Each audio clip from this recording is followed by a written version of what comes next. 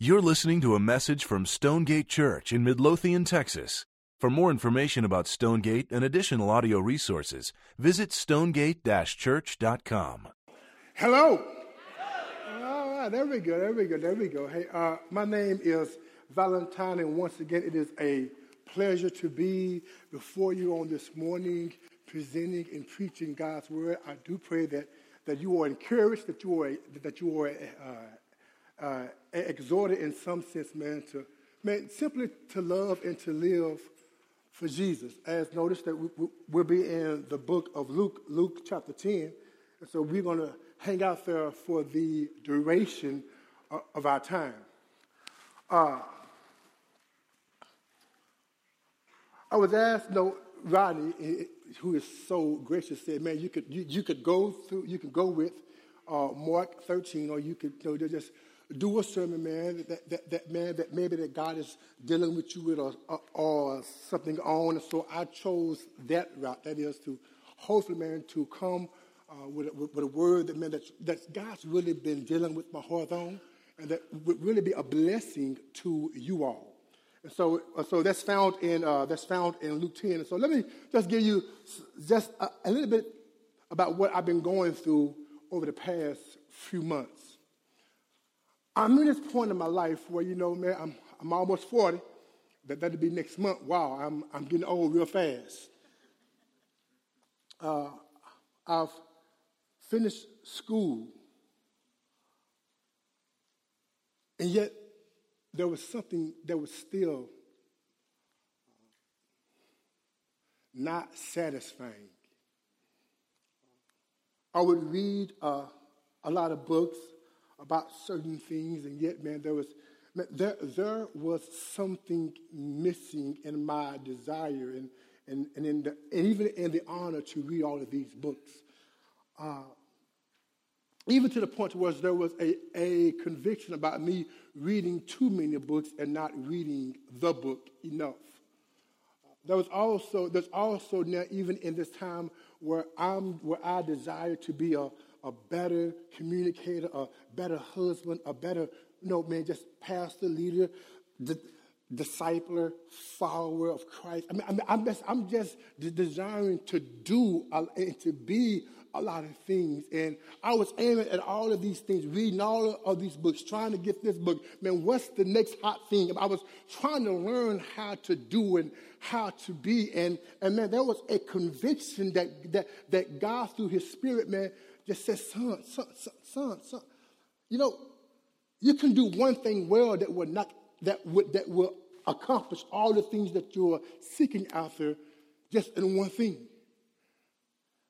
Because, man, here's the point, man. I would meet with people, man, and what I would want people to say about me was, man, that guy, he's well read. He's a good leader, man. I love the way that he prays. Man, there were so many things I want people to have said about me when I left, rather than saying what I feel like God saved me for.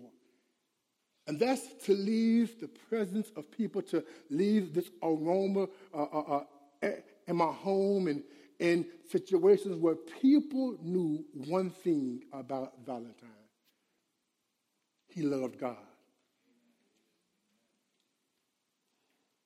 I used to get kicks on guys saying, man, that guy reads a whole lot of books, man.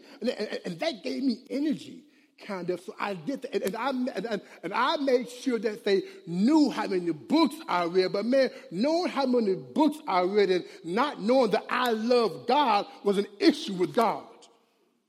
It's an issue. So you want them to know more about what you know than them knowing that you know and love me. But as I look in the Bible, I'm not the only guy that has wrestled with such an issue. When you look at this prototype guy named David, who was to be some kind of prototype of Christ, who was this great leader, this phenomenal man, just this man of God who had a heart after God. Yet we know that David had issues. But when I read Psalm 27, verse 4, David's whole life was summed up in this one verse. David said, this one thing I have asked of the Lord, that will I seek after, that I may dwell in the house of the Lord all the days of my life, that I may gaze, or that I may behold the beauty of the Lord, that I may meditate in his temple.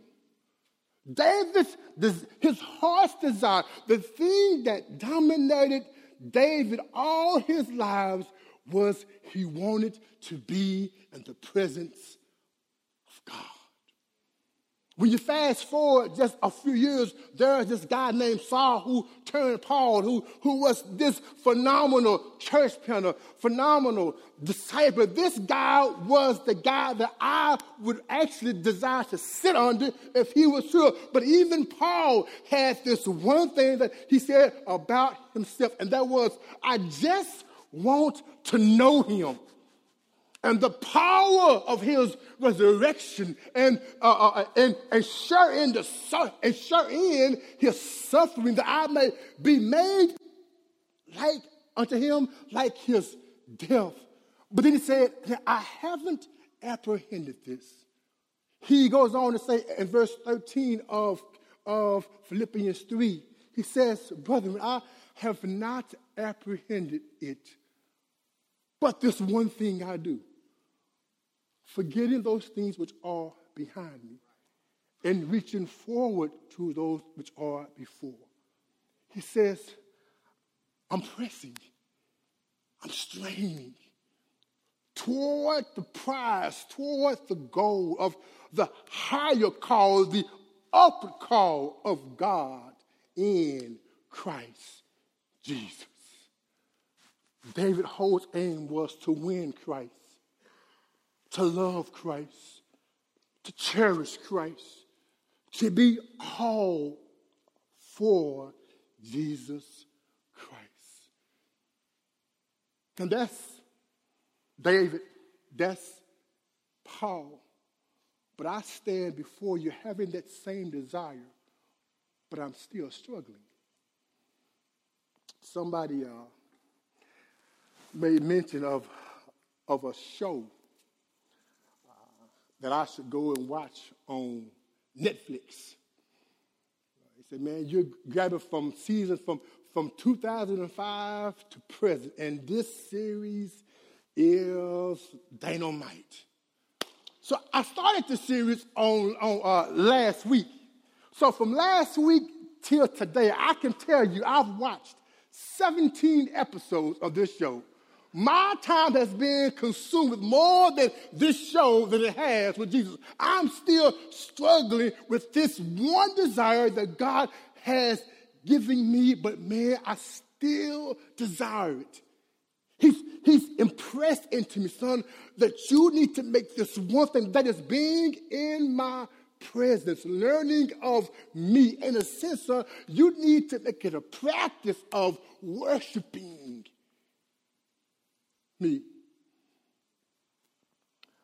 One guy has defined worship as this: it is when an individual hopelessly falls so deep in love with God that the thought, the idea, the notion of setting his affections somewhere else would never remotely exist.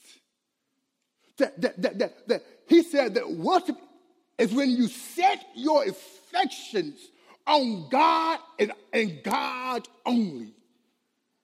That's when you know that, man, that when you're in the presence of God, learning of God, all of your spiritual affections, your affections for God, they are placed in Him and Him only. And I have to admit, that's not me all day and day. I'm still struggling with this thing today. How about you? What dominates your thoughts in the morning? What consumes you most of the day. What is your ruling passion? When you get up in the morning, is it Jesus? Is it getting into the presence of God and having God to do and to say whatever he wants to do and to saying, you saying, yes, God, that is what I want. I desire what you desire. Now today, we're going to juxtapose Mary and Martha. We're going to put Mary and Martha side by side. And y'all listen, this is not going to enlighten, this is not going to wow you with information, because I believe that we're all quite familiar with this text.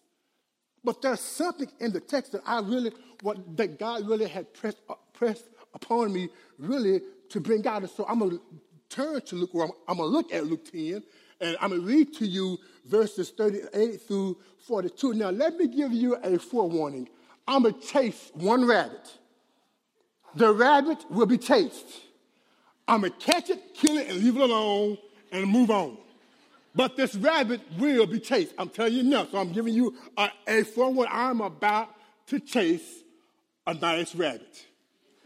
So look at Luke chapter 10, verse 28, verse 38. And it says, now as they went on their way, Jesus entered a village, and a woman named Martha welcomed him into her house.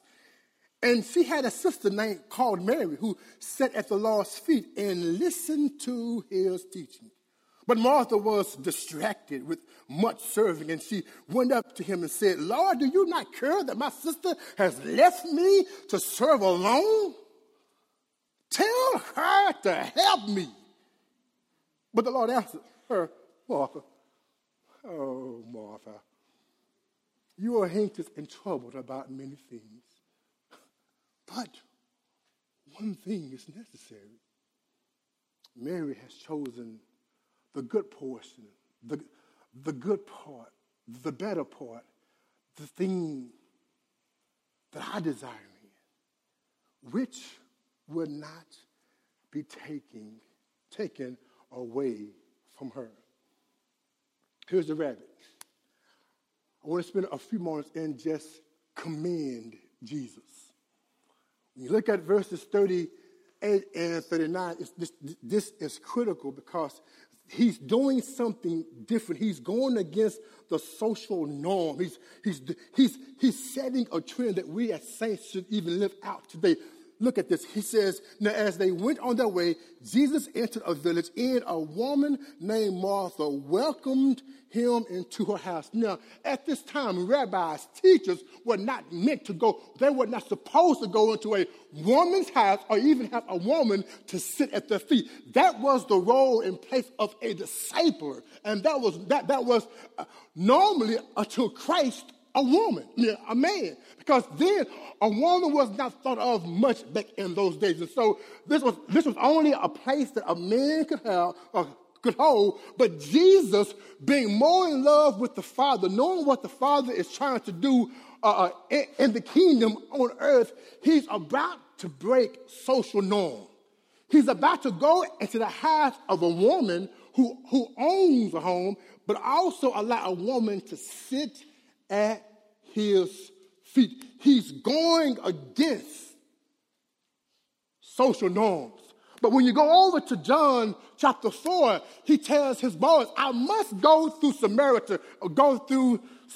So he meets a woman who's a Samaritan, who at the time, we all know, Jews despise these Samaritans. And yet Christ said, I must go through Samaria. He's breaking racial barriers. He's crossing over racial prejudice. He's doing something that the Father is pleased with him doing, and so he's setting new trends. And that's for us saying today, because our Christ did it, we also should do it. That when the world is saying to do something else and our Father is saying to do this, we need to go against social norms. That when our God said, I've died on the cross for all people, you need to cross over racial barriers. We need to be trendsetters after our Father, after our Savior, and after our God.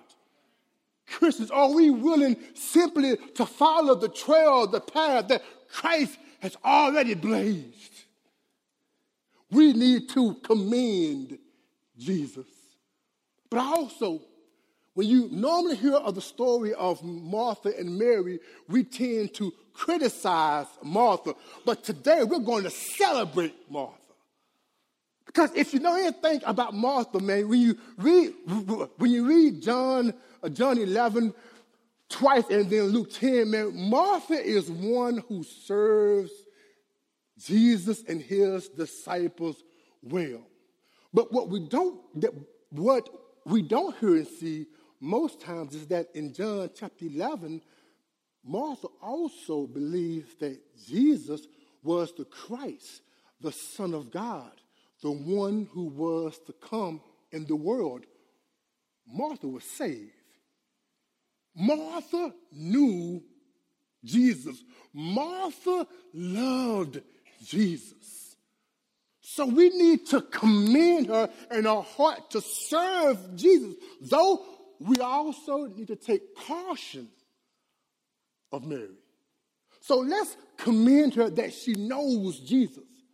But man, let's not all follow her path in this text. Look what it says about Martha in verse 39. And she said, and she had a sister named Mary who sat at the Lord's feet and listened to his teachings. Now, y'all, let's look at the description of Martha.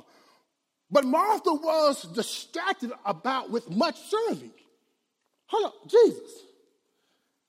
You in my house. My sister lives with me. She's sitting at your feet, listening to you.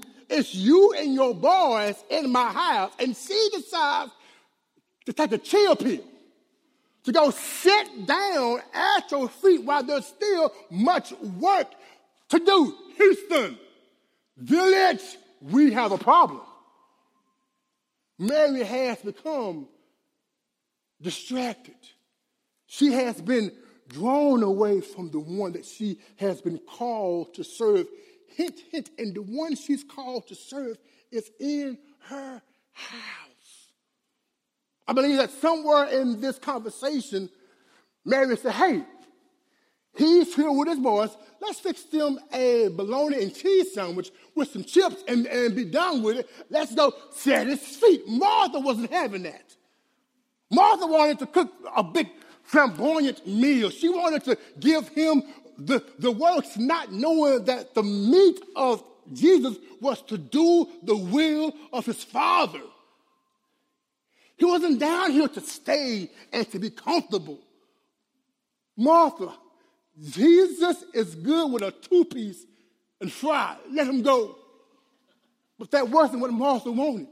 So Martha had become distracted. And then y'all, so let's see a picture of her distraction. Look what it says in verse 41. But the Lord answered her, Martha, Martha, you are anxious and troubled about many things.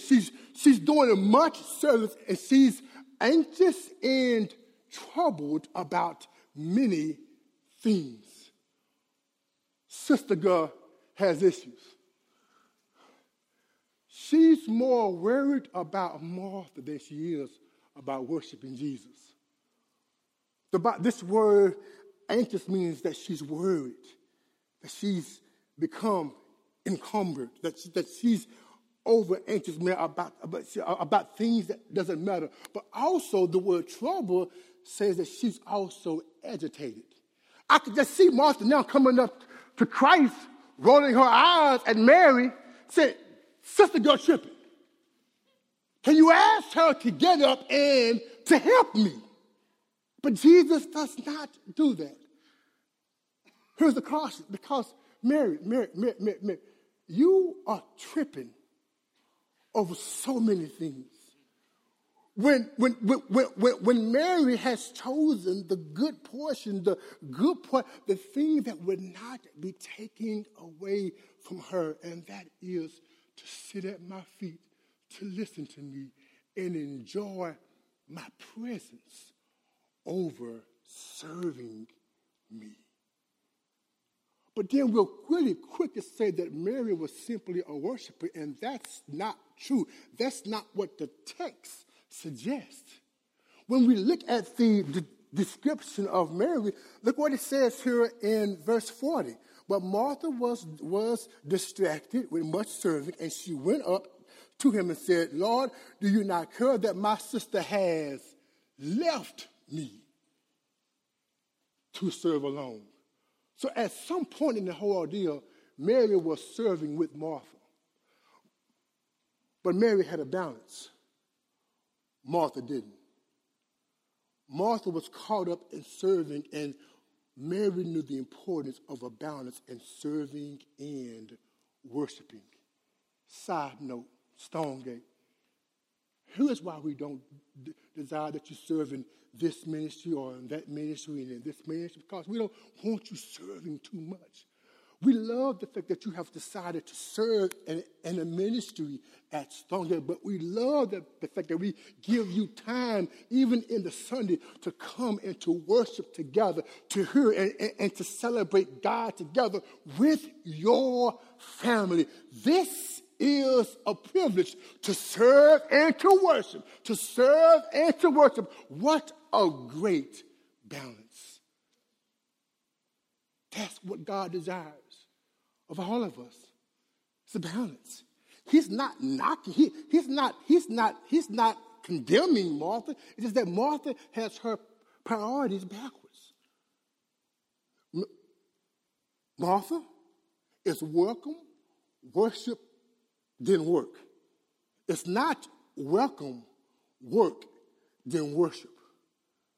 It's welcome, worship, and then work. I think this seems to be a problem, but not at Stonegate, at some other church. Well, we're so busy serving that we don't spend time sitting at the feet of Jesus. That wasn't Mary's issue. As a matter of fact, every time you see Mary in a text, give her 2 verses, she's at the feet of Jesus. At sometimes too, she is a worshiper. She's always at the feet of Jesus. And when the text suggests that she's at the feet, here's the idea that she is worshiping, or that she has submitted her life to the one whose feet that she's at. But then not only is she submitted, but the Bible says that she's also listening to the Lord teach. Now, y'all, listen. I love me some JP. Those of y'all don't know, JP is John Piper. That's my boy. I love him. I mean, I love his teaching. And, man, I remember when we went to a conference back in the days that, man, when everyone knew that John Piper was going to preach, people skipped lunch to stay at the front of the door to rush up front just to hear John Piper. And the text, God in the flesh is in the front room. God, the greatest communicator in the world, is in the front room, and Martha is choosing to serve rather than sit and listen to God himself speak. But Jesus doesn't criticize. He just redirects her. What Mary has chosen is the best part. When we see Mary sitting at the feet of Jesus, listening to the Lord teach the word, there is an exchange going on. Because you even see that even when Martha is complaining, Mary is not distracted. She's still sitting. She's still listening. Why is this important? Because whenever we submit ourselves to the Lord, and even before opening up a Bible, even before praying, that we're saying to him, yes, whatever it is you want of me, I'm submitting to the authority of your word and to your lordship over my life. I'm saying yes. Yes. And so when you hear this word listening in the text, it really means that Mary is in her attitude is such that when Christ gives her a word, she's ready, she's quick to obey it. Submitted, ready to obey. Kind of sounds like Isaiah in Isaiah chapter 6. That when he's seen the glory of God, and God even mentioned a place to go, he said, send me, I go. Didn't know where, how long, but he saw the presence of God. He saw the beauty of God. He said, God, wherever you want me to send me, I'll go. I'll do it. Why? Because I've seen you. I've gazed upon your beauty. I've seen your glory. I've seen your majesty. Whatever it is, I'll do it. Trust in the Lord with all of your heart. And it says to cultivate, befriend faithfulness. Then he says in Psalm 37:4, delight yourself, become pliable, become easily to be persuaded and convinced of who I am, and I will give you the desires of your heart. But you have to be pliable. You have to delight. This isn't a time for us to fight. I'm God. You're not. I'm creator. You're not. I'm sovereign. You're not. Worship me. Bow down and work. Say yes to me. I have your best interest at heart. Will you please delight in me? And when you allow me to mold your heart, to deal with your mind, and to calm your emotions. And when you allow me to write my word on your heart, I will give you the desires of your heart.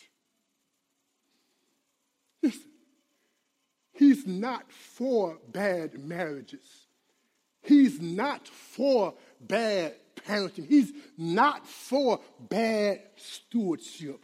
He wants that done well, but he wants him in it first. Invite me first. Set before me first, and I will tell you what to do in your marriage. I'll tell you what to do with your finances. I will tell you how to live this life. I am willing to communicate to you any attribute that you can handle to help you live a life that glorifies me. Will you worship? Will you bow down? Will you listen? Will you just for a moment seek my presence? And when you get up, and when I've exchanged this giving you joy and contrition and repentance and thankfulness and praise and brokenness and joy, when I exchange these things to you, will you please not share or give my affections to anything else? What are you giving your affections to? What have you given your affection? Here's worship. That I'm so in love with God that the thought, the idea, the notion of transferring my affections anywhere else is ridiculous. It won't go towards my spouse. It won't be in my marriage. It won't be in my money or my career. It won't be in schooling. It won't be in my kids. My affections are solely, my spiritual affections are solely for God and God alone. Is that you? Is he your ruling passion? Is he your ruling person? Or are we like Martha? Busy about everything else but Jesus.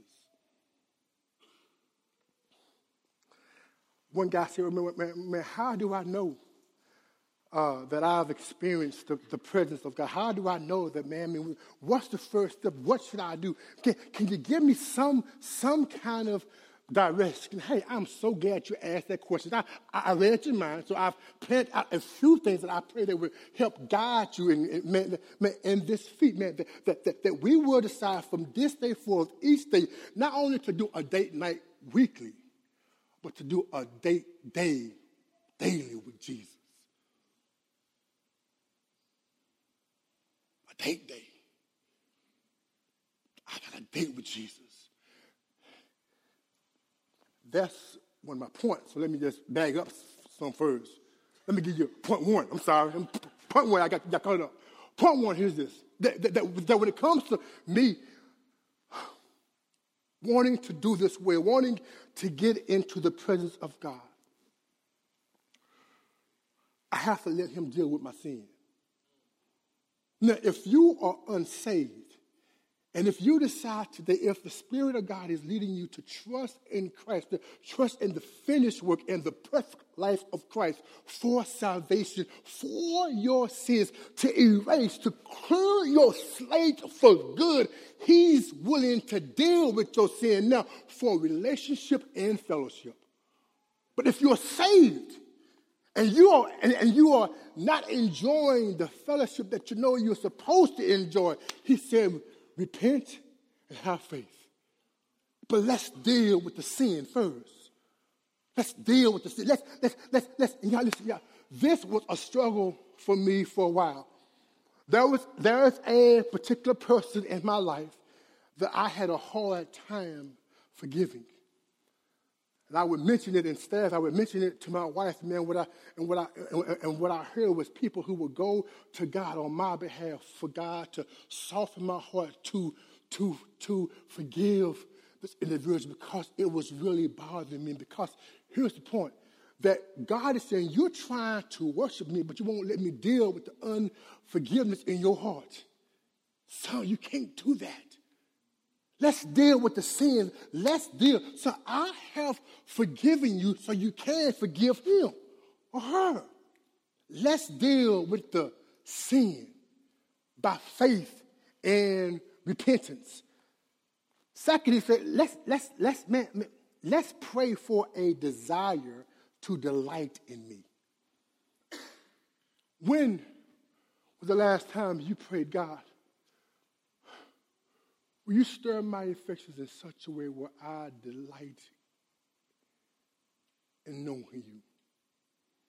God, it's missing. I know that spiritually and I know in faith I have a relationship with you, God, but I am not enjoying, I'm not feeling this fellowship. Can you please give me a desire to delight in you? And after you've done that, pick a time and part of the day where you say, God, this is for you and myself. And you fight for it. You fight for it. If Jesus could get up before dawn and go get with his Father, who are we not to have daily time with our God? Jesus did it. And he was God. But he knew the importance of having fellowship with his Father. Do you have a time in the day where you set aside to get with God? And before you open the Bible and before you pray, you're saying, God, yes. Whatever it is, I'm surrendering. I'm submitting to your word. I'm submitting to your person. I'm submitting to your spirit. And I'm saying yes. To whoever or whatever. I got a date with Jesus. So if I ask you, to check the calendar. You have their date with Jesus. I can't meet you then. Let's find some other time. I'm busy. Let's do that on a daily basis. Number 4, let's just do things to learn more of God. Let's put a priority over the book rather than a book. Now, with me, that's my conviction now. With me, God said, I need you to spend more time in the Bible than you do in some book authored by some man that's fallen just like you. When you got a book authored by me, it's really a love letter to show you who I am and how much I love you, how much I'm for you. Why are you not reading that book more? Now, he's not saying not to read a book. For me now, when I read a book, I have the book open. And it's just my personal conviction. The God says, along with time out for reading all of these books, which are great books, but son, I've given you the greatest book to read. Let's spend time there for a while. Let's accept the grace of God to do this and to be grateful for doing it. That God, each morning you get up, grants you grace to go and to seek him daily. My question is, what are you doing with that grace? It's present. It's not something that God is saying you need to muster up. If you are my child, if you are my son and daughter, I'm giving you ample amount of grace and mercy in the morning when you open your eyes, bad breath and all. I don't care. Come meet with me. My love for you is unconditional. A noted French theologian and mathematician by the name of Blaise Pascal was saved for a while, but at some point in his life, he began this day, November 23rd in 1654, it changed his life. Pascal says this: for in the year of grace, 1654, Monday, 23rd November, from about 10:30 in the evening till about a half an hour after midnight, fire.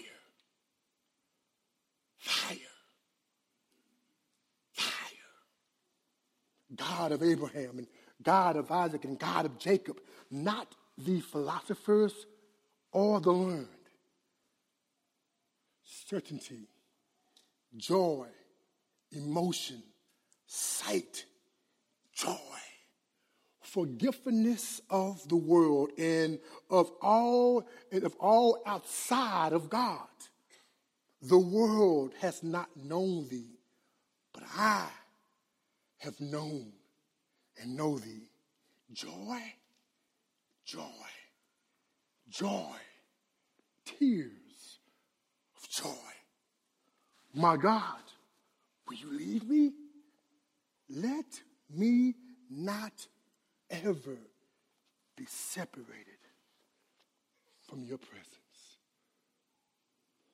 There is a man who tasted God once and never wanted it to stop any day of his life. Stonegate, is that you? I've come to realize that my life is a wreck when I don't spend quality time with God. And let me say this: having your Bible open and praying does not grant a meeting with God if your attitude is not one of dependence, desire, and surrender. I desire spiritual intimacy with him. I'm asking God, as David did, God, will you please return unto me the joy of my salvation. God, will you please not take your Holy Spirit, please don't allow me to grieve him or to try him or to test him or to make him sad or even to quench him. I desire to be filled with him. And God said, in the moment of submission, of desired intimacy and surrender, I'm willing to give you all of me. If you would simply delight yourself in me, become pliable, easily influenced and persuaded because of who I am, I would then give you the desires of your heart. Want to change marriage? Want your career to be better, maybe not change, parenting to be easier, whatever it is. God is saying, I'm willing to do it, but you need to spend time with me daily. I can imagine a church that as we begin to meet from this day forth, that all of us are meeting with God on a daily basis. And on Sunday, on the 13th of next week, how different would it be that all of us would have met God daily? And then God got here and we expressed that in a collective group gathering. Where Sunday is the capsule of my week. I've been doing this all week. And I told the first service, I'm now having my third service with God this morning. First was at 5 this morning. Second was at 9, and now 11. My prayer is that I would spend time with God first before I do anything else. And that's my prayer, and that's my plea for you. Let's pray. Father God, we thank you. And as wretched and sinful as I am, and that's my desire. That's only my desire because you've placed it in me, God, where you desire that a church, God, that are gathered, that a local assembly would gather on a Sunday or would gather in home weeks to further, God, to worship more, God. And God, that's why you've saved us. You've saved us for us to worship you. God, we serve to worship. All that we do is that God, the end result, the between reality, the first experience is worship. For you was in Christ, reconciling the world to yourself, for us to have a relationship and fellowship with you. And Christ made that possible by dying on the cross some 2,000 years ago, that God, that we would both worship and serve you, because you have allowed us to welcome you into our hearts. And Father, we just want to say thank you. We do not desire that another wasted opportunity would be had in our lives because our attitude is not right. Will you please give us the prayer, the earnest prayer of David, God, because we're asking you now, God, to help us, God, to help us to be in your presence.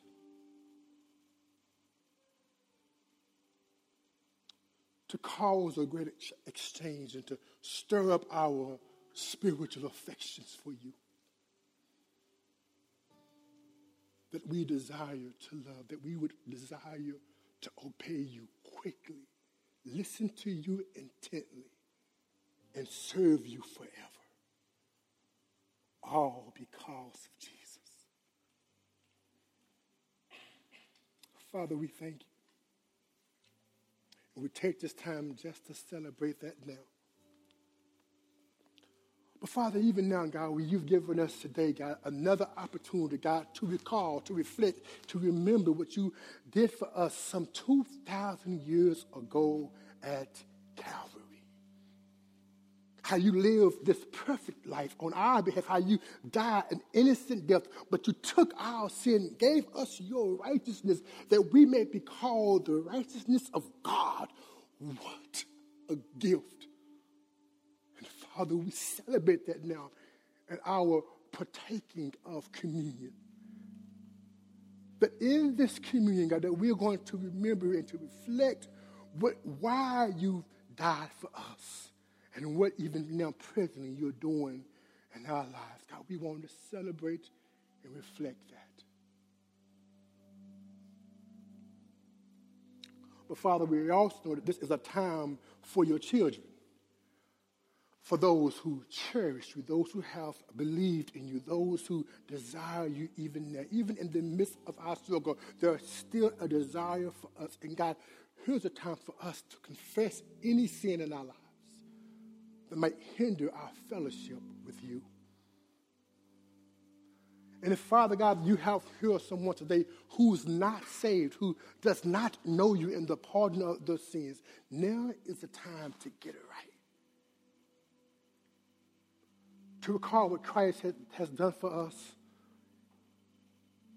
regarding sin, that if we would trust in him as our Savior, that he is willing and able to save us to the uttermost, to wipe our sin slate clean, to forgive, to throw our sins as far east as is west, if we trust in you and admit to you that we are a sinner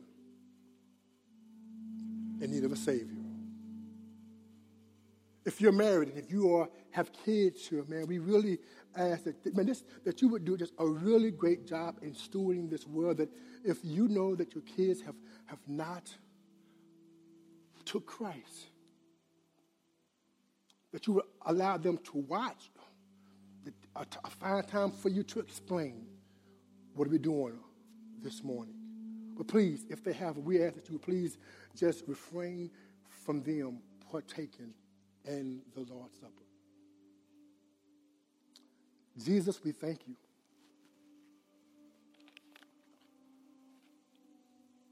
We pray that from this day forward, we will find time each day to spend with you. And when we don't find our satisfaction in you that day, we know that Christ has found satisfaction in you completely on our behalf. That my salvation is not connected to my satisfaction. Christ satisfied you. He lived a perfect life on my behalf that I might enjoy you. So we celebrate that. And we thank you that salvation has nothing to do with us, but it's all about Jesus. We love you. Thank you so much. In Jesus' name, amen. Thank you for listening to this message from Stonegate Church, located in Midlothian, Texas. For service times, additional audio and study resources, as well as information about our church, please visit us at stonegate-church.com.